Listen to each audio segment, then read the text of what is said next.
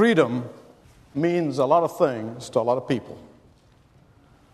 To those who are living under the tyranny of dictatorships, look longingly to societies that is experiencing democracy and freedom.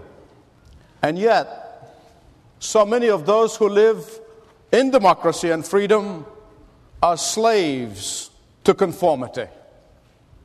Those who are suffering religious persecution look longingly to countries that experiences religious freedom. And yet so many people in those countries where religious freedom is experienced are slaves to sin and Satan. Well, you see, there are many people who really think that freedom is a freedom to do whatever they want. There are some who think that freedom is or means freedom from God. There are those who think that God and His Word are but fetters that need to be torn asunder. There are those who think that freedom means freedom from God and His words that are like cords that need to fall apart. While in reality, those who think this way are true slaves of sin and Satan. Only those who belong to the Lord Jesus Christ know true freedom. Let me repeat this. Only those who know the Lord Jesus Christ know what it is to be free. I want to explain why. Throughout His earthly ministry, the Lord Jesus Christ demonstrated over and over and over again His power, His authority over Satan and his demons. In Matthew chapter 17, 14 and following, Jesus delivered those who were demon-possessed. In Mark chapter 1, verse 32 and following, Jesus demonstrated His power, His absolute power to control the evil spirits by telling them to shut up, and they said, "Yes, sir." In Mark chapter 5, verses 1 to 13, Jesus commanded the multitude of demons to get out of one man who was possessed and get into the pigs, and they obeyed. In Luke chapter 4, verses 32 to 35, demons were terrified at the name of the Lord Jesus. And in Acts chapter 19, beginning at verse 8, we see something that is very significant, and it is that Jesus Himself has authorized His apostles to exercise that same power over the demons. I want you to turn to Acts 19:8. That Jesus indeed delegated His authority over Satan and all his evil spirits to His apostles. But there in Acts 19, verses 8 and following, there's something else that is a very, very, very important. I want you to listen to me very carefully, please. Because here we see the absolute danger of wanting the power of Jesus without submitting to the authority of Jesus. Here we see the absolute danger of having one foot in the world and one foot in the church. Here we see the danger of wanting all the blessings that come from Jesus Christ without surrendering to Jesus Christ. Here we see the danger of wanting the best of both worlds, so-called. Here is the danger of singing with the saints and then sinning with the sinners. Here is the danger of being religious without being redeemed. Here is the danger of wanting all of the benefits without any of the responsibilities. Here we see the danger of appearing to be a Christian on Sunday and then living like the devil for the rest of the week. Here we see the danger of wanting to please God, but then want to please self at the same time. Here is a danger of being a lukewarm.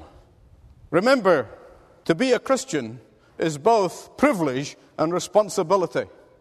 And the average Christian is very happy to receive all of the benefits. The average Christian is very happy to be saved and sanctified.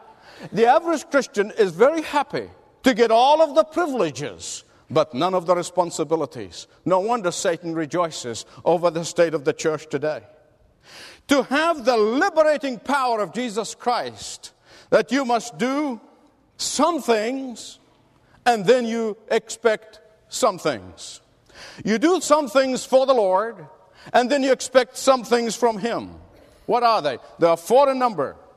First, when you have boldness in your life, when you practice bold proclamation, verses 8, 9, and 10, it is only then can you expect God's faithful confirmation upon you and upon your life and upon your family and upon your business. Verses 11 to 12.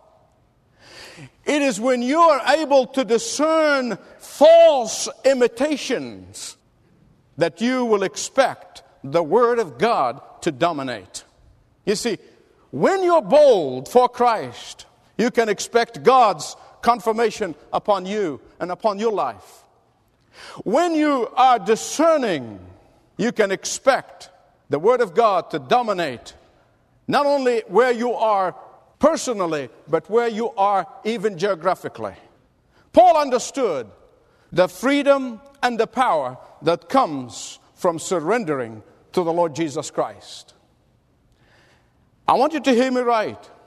I have counseled enough Christians to know that the average Christian wants to be a smorgasbord Christian. God, I want to do this and I will do this, but I won't do this and I won't do the other thing. That is not Christianity as far as the Bible is concerned.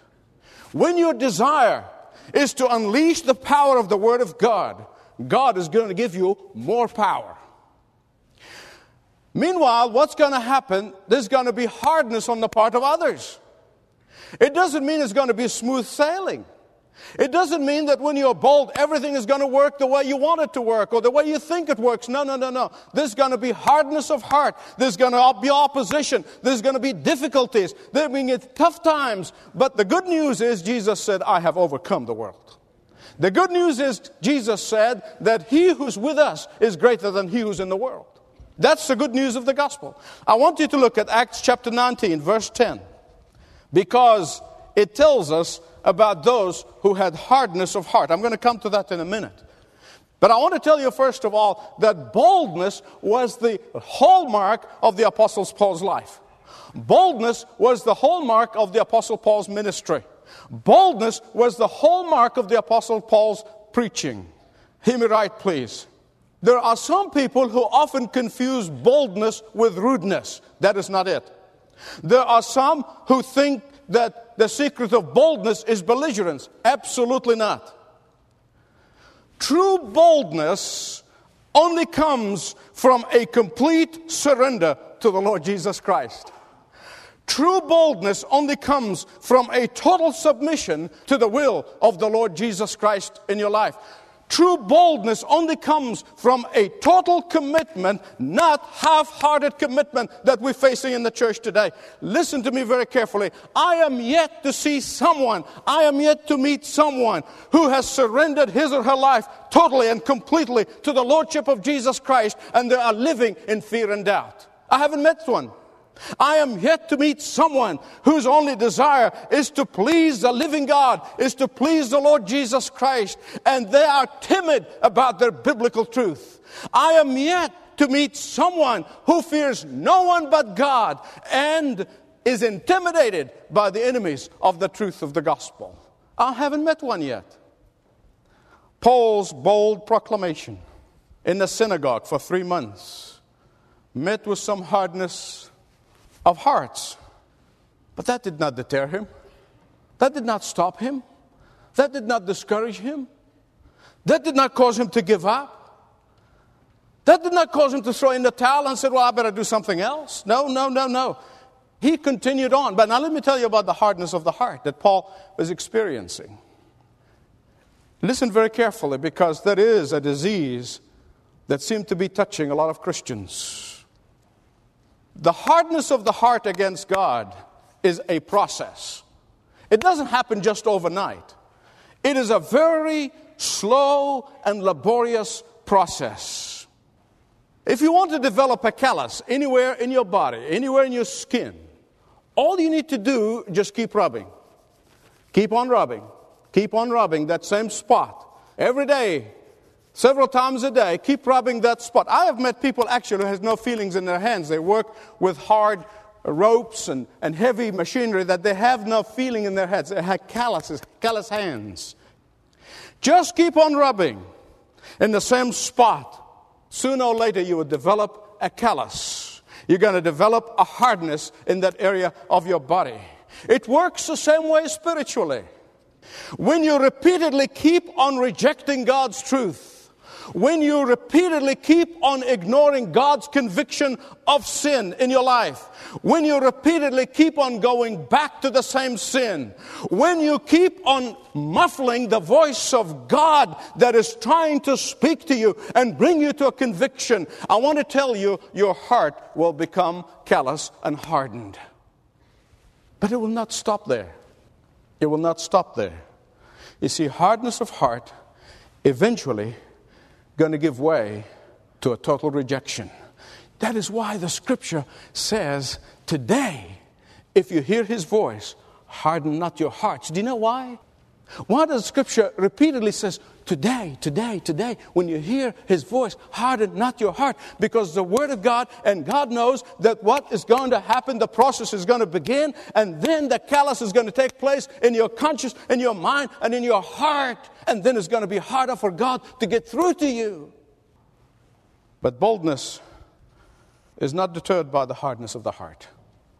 When Paul was thrown out of the synagogue, he went to a hall that was owned by a philosopher, a Greek philosopher, by the name of Tyrannus. Now, the word means our tyrant. Obviously, it's a nickname that his students gave to their professor, to their philosopher. And in the Greek culture, it was common in all Greek cities for the prominent philosophers to own their own hall, where they will teach their students. That's a very common practice in most Greek cities. And they normally taught their students in the early hours of the morning, in the cool of the day, and then in the cool of the evening. But these halls were empty between noon and 4 o'clock in the afternoon. So the Apostle Paul, who didn't have much money, who was working with his own hands to support himself, was able to rent it cheaply, because in the heat of the day, when everybody is having a siesta, nobody's using that hall. So he would rent that in order to preach the gospel of Jesus Christ right in the heat of the day, between 12 noon and 4 in the afternoon. And there he would persuade anyone who would listen about the gospel of Jesus Christ. For 2 years, I want you to hear me right, please. Boldness does not give up. It does not give up. And that is why boldness will always receive, secondly, the faithful confirmation of God. Look at verses 11 and 12 of Acts 19. Paul's bold proclamation was confirmed by the Lord. I hear people all the time, I wish I can get confirmation from the Lord. I wish I could hear the Lord saying something to me. Listen, you need to begin by examining your own life. Have you ceased to be bold for Jesus? Have you ceased to be bold about your faith? Have you ceased to be bold about the truth? Because when you are bold in your walk with God and in your ministry and in your life, God will confirm. He will give you confirmation. He will bless your ministry. He will bless the work of your hands. Whatever you do, you're going to prosper. Because God always gives confirmation to boldness. In fact, we hear in this passage, we see the extraordinary miracles that has never happened before or since that took place with the Apostle Paul. Not just sick were being healed, not just demon-possessed were set free, but even apron and handkerchiefs. Things has never happened before or since. We're healing people. They took place. Why? Because God is faithful, and He will always confirm and encourage the boldness of His saints. When you refuse to be intimidated, when you refuse to be silenced, God will bless you. There is a certain blessing with your name written all over it that's reserved for those who will not be intimidated. God promised to be faithful to those who are faithful. God promised that He will honor those who honor Him. The Lord Jesus Christ Himself said, if you're ashamed of me before people on earth, I'm going to be ashamed of you in the day when you come to my Father's presence in heaven. Hear me right, please.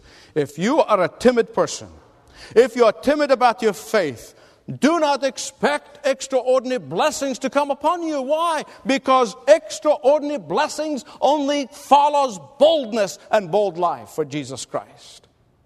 But there's something else that is very important here.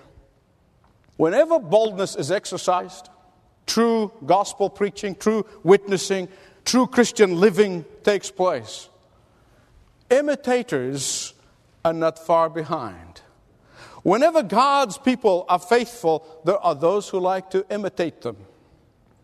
Which brings us to the third point, false imitators. The copycatters are always there ready to exploit the situation. The imitators are always ready to exploit people. The crooks are always ready to use God's name and God's power to serve their own purposes. They'll always be there. They were there back then. They are here now. They'll always be there. See, Ephesus was no exception. Look at verses 13, 14, 15, 16 of Acts 19. Do you know what the saddest part about the imitators and the false teachers and the false preachers and the false Christians? You know what the saddest part about this? I'm going to tell you from my perspective, the saddest part is that so many of the Christians cannot distinguish between the true and the false. So many of the Christians are not able to discern the truth from falsehood. That probably breaks my heart more than anything else in the world. In fact, remind me of an incident when I was looking through this and I was sifting through the scripture. And I remember back in 1979, it was my first visit to Athens, Greece. And like everybody else, I wanted to see the Acropolis. So I went to the Acropolis. And there I saw all these tourists. And every one of them would pick a piece of the marble and take it home with them. I was fascinated with one thing. How come these pieces of marble never run out? I mean, this is going on for centuries. Tourists are coming from all over the world. Every one of them take a piece of marble and go home. So I turned to my guide. I said, please explain to me, how come this marble has not run out? He grinned and he said, oh, it's a very simple answer. Very simple answer. He said, every few months, a truckload of marble pieces from a quarry a few miles away is dumped in this site and then spread around. And these poor tourists are going home thinking that they got a piece of the real thing. They're excited. They got a piece of the Acropolis, a piece of marble. And they're going home thinking they got the real thing, when in reality they had nothing but a bunch of marbles that were delivered the night before on a truck. And I thought of how many church goers are deceived, of how many folks are being deceived between the truth and the untruth, how many Christians who are being deceived by all kinds of imitations of the real thing. How many Christians are falling for this false and unbiblical worldviews that is spreading all over around us, even in some traditionally Christian schools. I thought of how incredible the deception is in these days that we live in. And here is an example. Chapter 19 of the book of Acts, 13 to 16. You see, in Ephesus, there was a man by the name of Sceva or Shiva, either way. He has 7 sons. He had 7 sons. And they belonged to the high priestly family. When the Bible called high priest in Ephesus, there's no high priest in Ephesus, it means that they belonged to the high priestly family. What were they? They were actually themselves demon-possessed. And they were doing their magic work. They were exorcising. You say, wait a minute, how can a demon exorcise a demon? Very simple. He who's possessed with a more powerful demon exorcise a lesser powerful demon. Do you know that the Bible tells us that in the invisible army of Satan, there are ranks, there is order, there are generals, there are foot soldiers, there are colonels, there are all kinds, there are powers and there are principalities. There's a rank in Satan's invisible army. And those who would exorcise other people who are demon-possessed, they're basically using a more powerful demon to exorcise a lesser powerful demon. And that's what Shiva and his 7 sons were doing. They were like our modern-day pluralistic society. They really are. I want you to focus with me just for a minute. They were not very discriminating at all. Whichever one name would work, they will take them on. Whichever evil spirit will work, they add them to their repertoire. It didn't make any difference. Like so many preachers of this day who think that diversity is a great thing and cannot distinguish between Moses and Jesus and Allah and Muhammad and Buddha and Krishna, and they said all is the same. Shiva and his children were like that. They wanted to add Jesus' name to the list. You don't have to do anything, just add the name to the list. And it's okay. Now, Shiva was not a Christian. He knew Jesus only from what he saw happening in the ministry of the Apostle Paul and the apostles. He wanted Jesus' power, but he did not surrender to Jesus' authority. He wanted Jesus' supernatural strength without submitting to Jesus' power. So he invoked the name of Jesus in one of his magic shows as he was about to exorcise one of those weaker, demon-possessed, weaker spirits. What happened? Satan actually knew more than these magicians, than these guys. He said, Jesus I know, Paul I know, but who are you? You see, they did not understand that the name of Jesus is no magical charm. The name of Jesus is not to be used by whoever. The name of Jesus is so uniquely authentic, is so uniquely true, is so uniquely authoritative. The name of Jesus is the power above all powers. The name of Jesus is the authority over all authorities. The name of Jesus is above all rulers. The name of Jesus over all principalities, over all demons.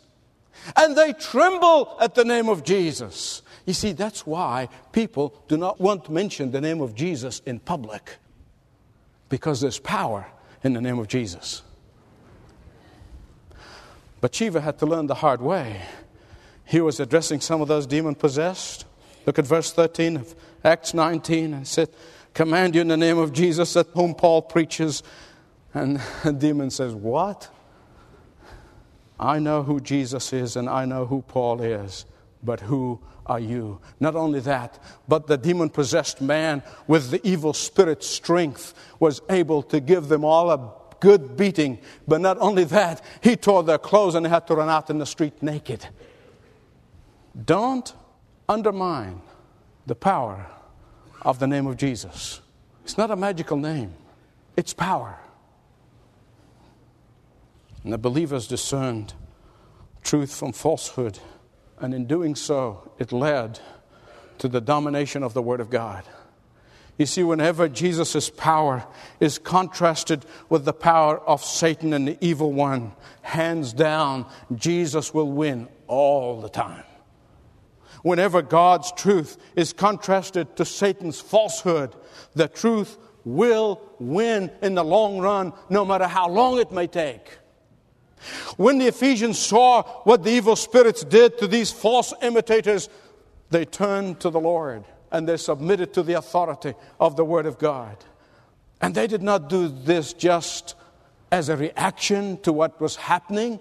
They did not do this on a temporary basis. They did not do this just with words only, but they did it by lighting a match to $5 million worth of occult paraphernalia that they were practicing. That's the equivalent amount of money for today. My beloved friends, I want to tell you something. This is true repentance. This is true repentance.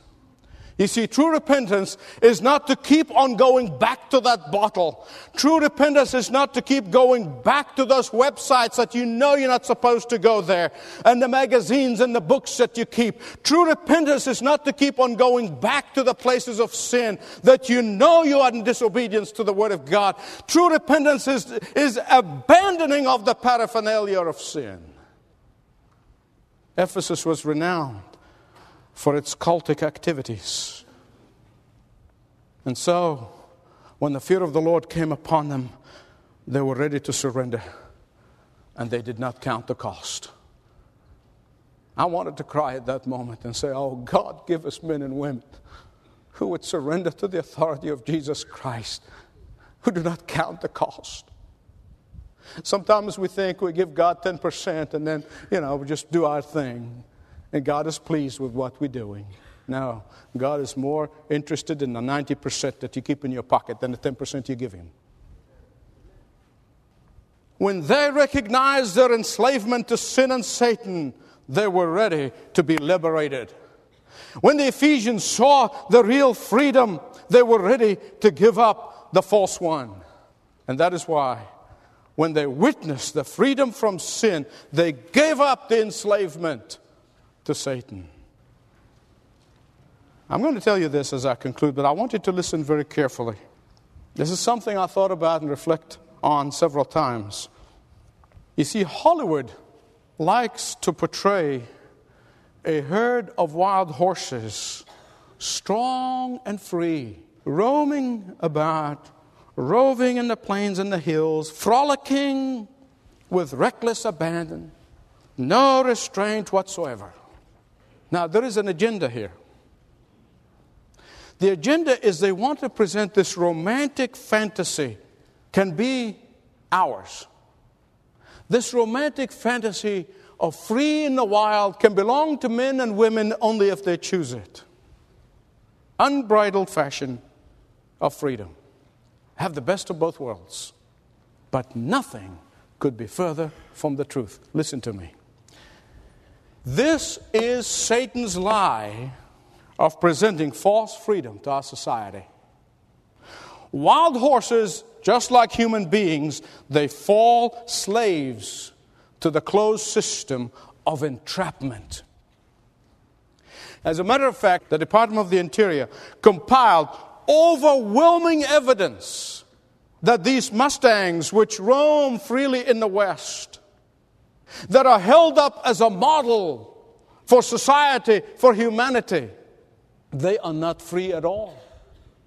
The breed literally deteriorates. They said that the bloodline is a mess, that horses often fall prey to predators. They talk about the lack of food and nutrition. They are often first victims to natural disasters and diseases. They easily get injured and crippled, and when they get infected, they die a very slow and very painful death. Furthermore, the document from the Department of Interior said they never realized, of course, the full potential or the good life that comes from being harnessed, broken to the bit, cared for, groomed, washed, fed with balanced nutrition of food. And in this case, freedom is not really freedom at all. And I don't care who says it.